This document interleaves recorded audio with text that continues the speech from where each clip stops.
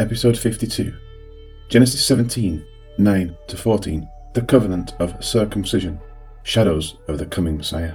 The conditions of the covenant which God expects are laid out here in verses 9-14 of Genesis 17. It begins, "Then God said to Abraham, you and your descendants must keep this agreement from now on." The very first thing we see, though, is that the conditions apply not only to Abraham, but to his descendants after him through their generations.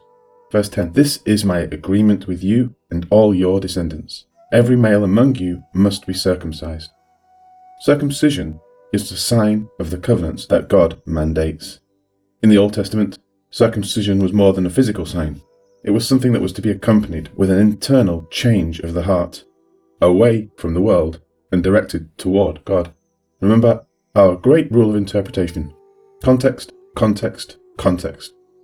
If we keep things in context, we'll keep from the error of heresy. And mandating circumcision to meet the requirements of the law is, according to Paul, heresy. Just so you know what a heresy is, I'll explain it to you. Bad doctrine isn't always a heresy. The difference is that bad doctrine doesn't keep someone from being saved, but heresy does. Bad doctrine can lead to a loss of joy or simply looking stupid, but heresy will lead to hell. And teaching a heresy doesn't keep someone from being saved, it keeps the next person from being saved. The land covenant to Abraham's descendants was given on an oath. The physical descendants of Abraham are the recipients of the covenant. Regarding the land, there were no strings attached to it. However, God is now making a condition to the people who would receive the promises made to Abraham. This doesn't change the land covenant, but it defines those who will qualify to receive it. So let's think of it like this to help you understand. A very rich person comes to me and says, "I am giving to you and to your descendants the island known as Gozo." This is unconditional and one-sided. This is what has come about since chapter 12 of Genesis, with the land promise. Later, the same rich person comes to me and says, "This is the sign of the covenant. Every one of your male descendants will have a beard. Anyone without a beard is excluded from the promise." The land promise hasn't changed. The land is still given to me and my descendants. But those who are actually entitled to it have certain obligations. If only one of my descendants grows a beard, then only one will get the land. But the land still belongs to me and my descendants. Verse 10 continues, "You must obey this agreement." There is a responsibility in the individual toward the word of promise. An assent to the promise allows its fulfillment. Verse 11 and 12, "Cut away the foreskin to show that you follow the agreement between me and you. From now on, when the baby boy is 8 days old, you will circumcise him. This includes any boy born among your people or any who is your slave. He would not be one of your descendants." For the covenant sons of Abraham, circumcision of the foreskin isn't just mandated to bring someone into the covenant, but there are specific procedures which accompany the rite. The first is that it is to be accomplished on the child when he is 8 days old. The number 8 in the Bible consistently signifies new beginnings. But why did God specify day 8? On the 8th day, the amount of prothrombine present actually is elevated above 100% of normal, and is the only day in the male's life in which this will be the case under normal conditions. If surgery is to be performed, day 8 is a perfect day to do it. Vitamin K and prothrombine levels are at their peak. Dr. Macmillan observed that Abraham did not pick the 8th day after many centuries of trial and error experiments. Neither he nor any of his company from the ancient city of Ur in the Chaldees ever had been circumcised. It was a day picked by the creator of vitamin K. Even in the seemingly bloody ritual of circumcision, we have a display of the wisdom of the Creator and his tending to the health and welfare of his covenant people. If this is how God treats the physical nature of his people, how much more sure and reliable will he treat the spiritual promises that he has made to us?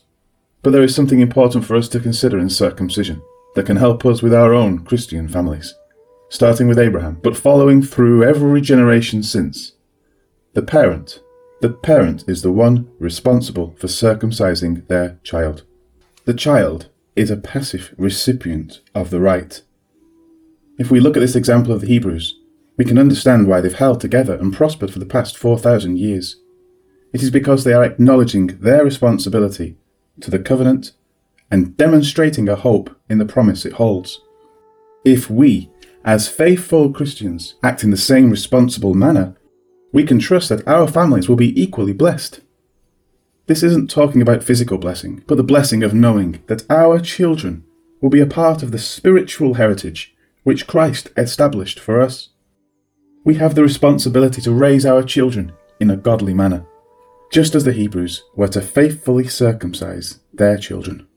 When we do, we have the hope that Christ will take hold of them and carry them through to his eternal dwelling.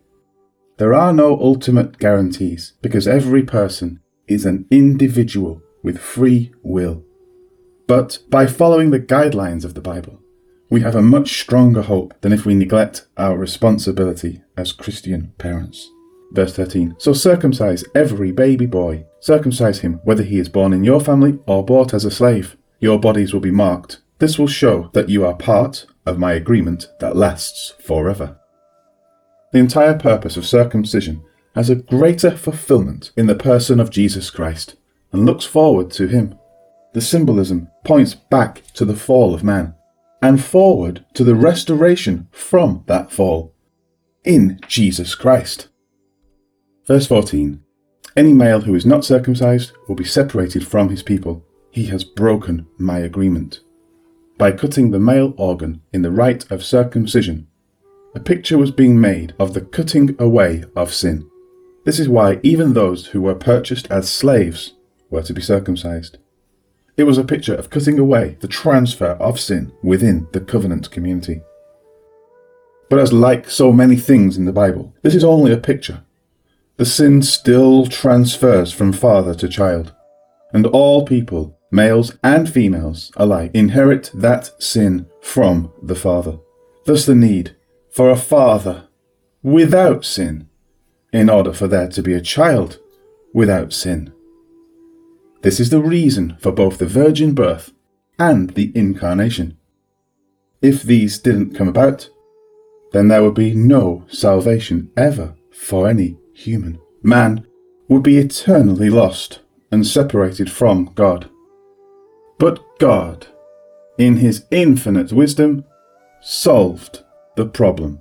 Sin transfers through the man, but Jesus was born sinless because he was born of God, the Father and Mary.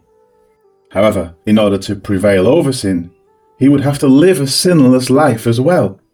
If he failed, he wouldn't have been a qualified substitute for Adam. It is the resurrection that proves that Jesus was born of God. It also proves that he was not only born sinless, but he also lived a sinless life, fulfilling the law. The resurrection is 100% conditional upon the virgin birth. No virgin birth equals no resurrection. We can know this because babies that die don't resurrect. If this weren't true, then babies who have never sinned when they died would come back to life. Sin is inherited from the Father. However, the virgin birth doesn't guarantee the resurrection, nor does living a sinless life if one isn't virgin born. Both the virgin birth and a sinless life are conditions for the resurrection. If Jesus wasn't born of a virgin, then he would have inherited Adam's sin. But even though he was born of a virgin, he still needed to live perfectly sinless throughout his entire life. The resurrection is conditional upon a sinless life. A sinless life is conditional upon the virgin birth. Therefore, the resurrection proves the virgin birth. The virgin birth proves Jesus was born of God and of Mary. Therefore, Jesus is God's Son, the God-man. If you can grasp this, then you can see why God gave the people who would usher in the Messiah a picture of what was coming. One who will be born without sin. And hopefully you can see why baptism did not replace circumcision as a sign for the covenant community, and why infant baptism is a pointless gesture. Paul says that these Hebrews, whose men were circumcised, were also baptized into Moses. Therefore, these are two distinct and separate concepts, and baptism cannot be a replacement for circumcision. Both men and women come from Adam and received his sin through their father, and therefore both men and women receive baptism, and that only after accepting Christ as Saviour.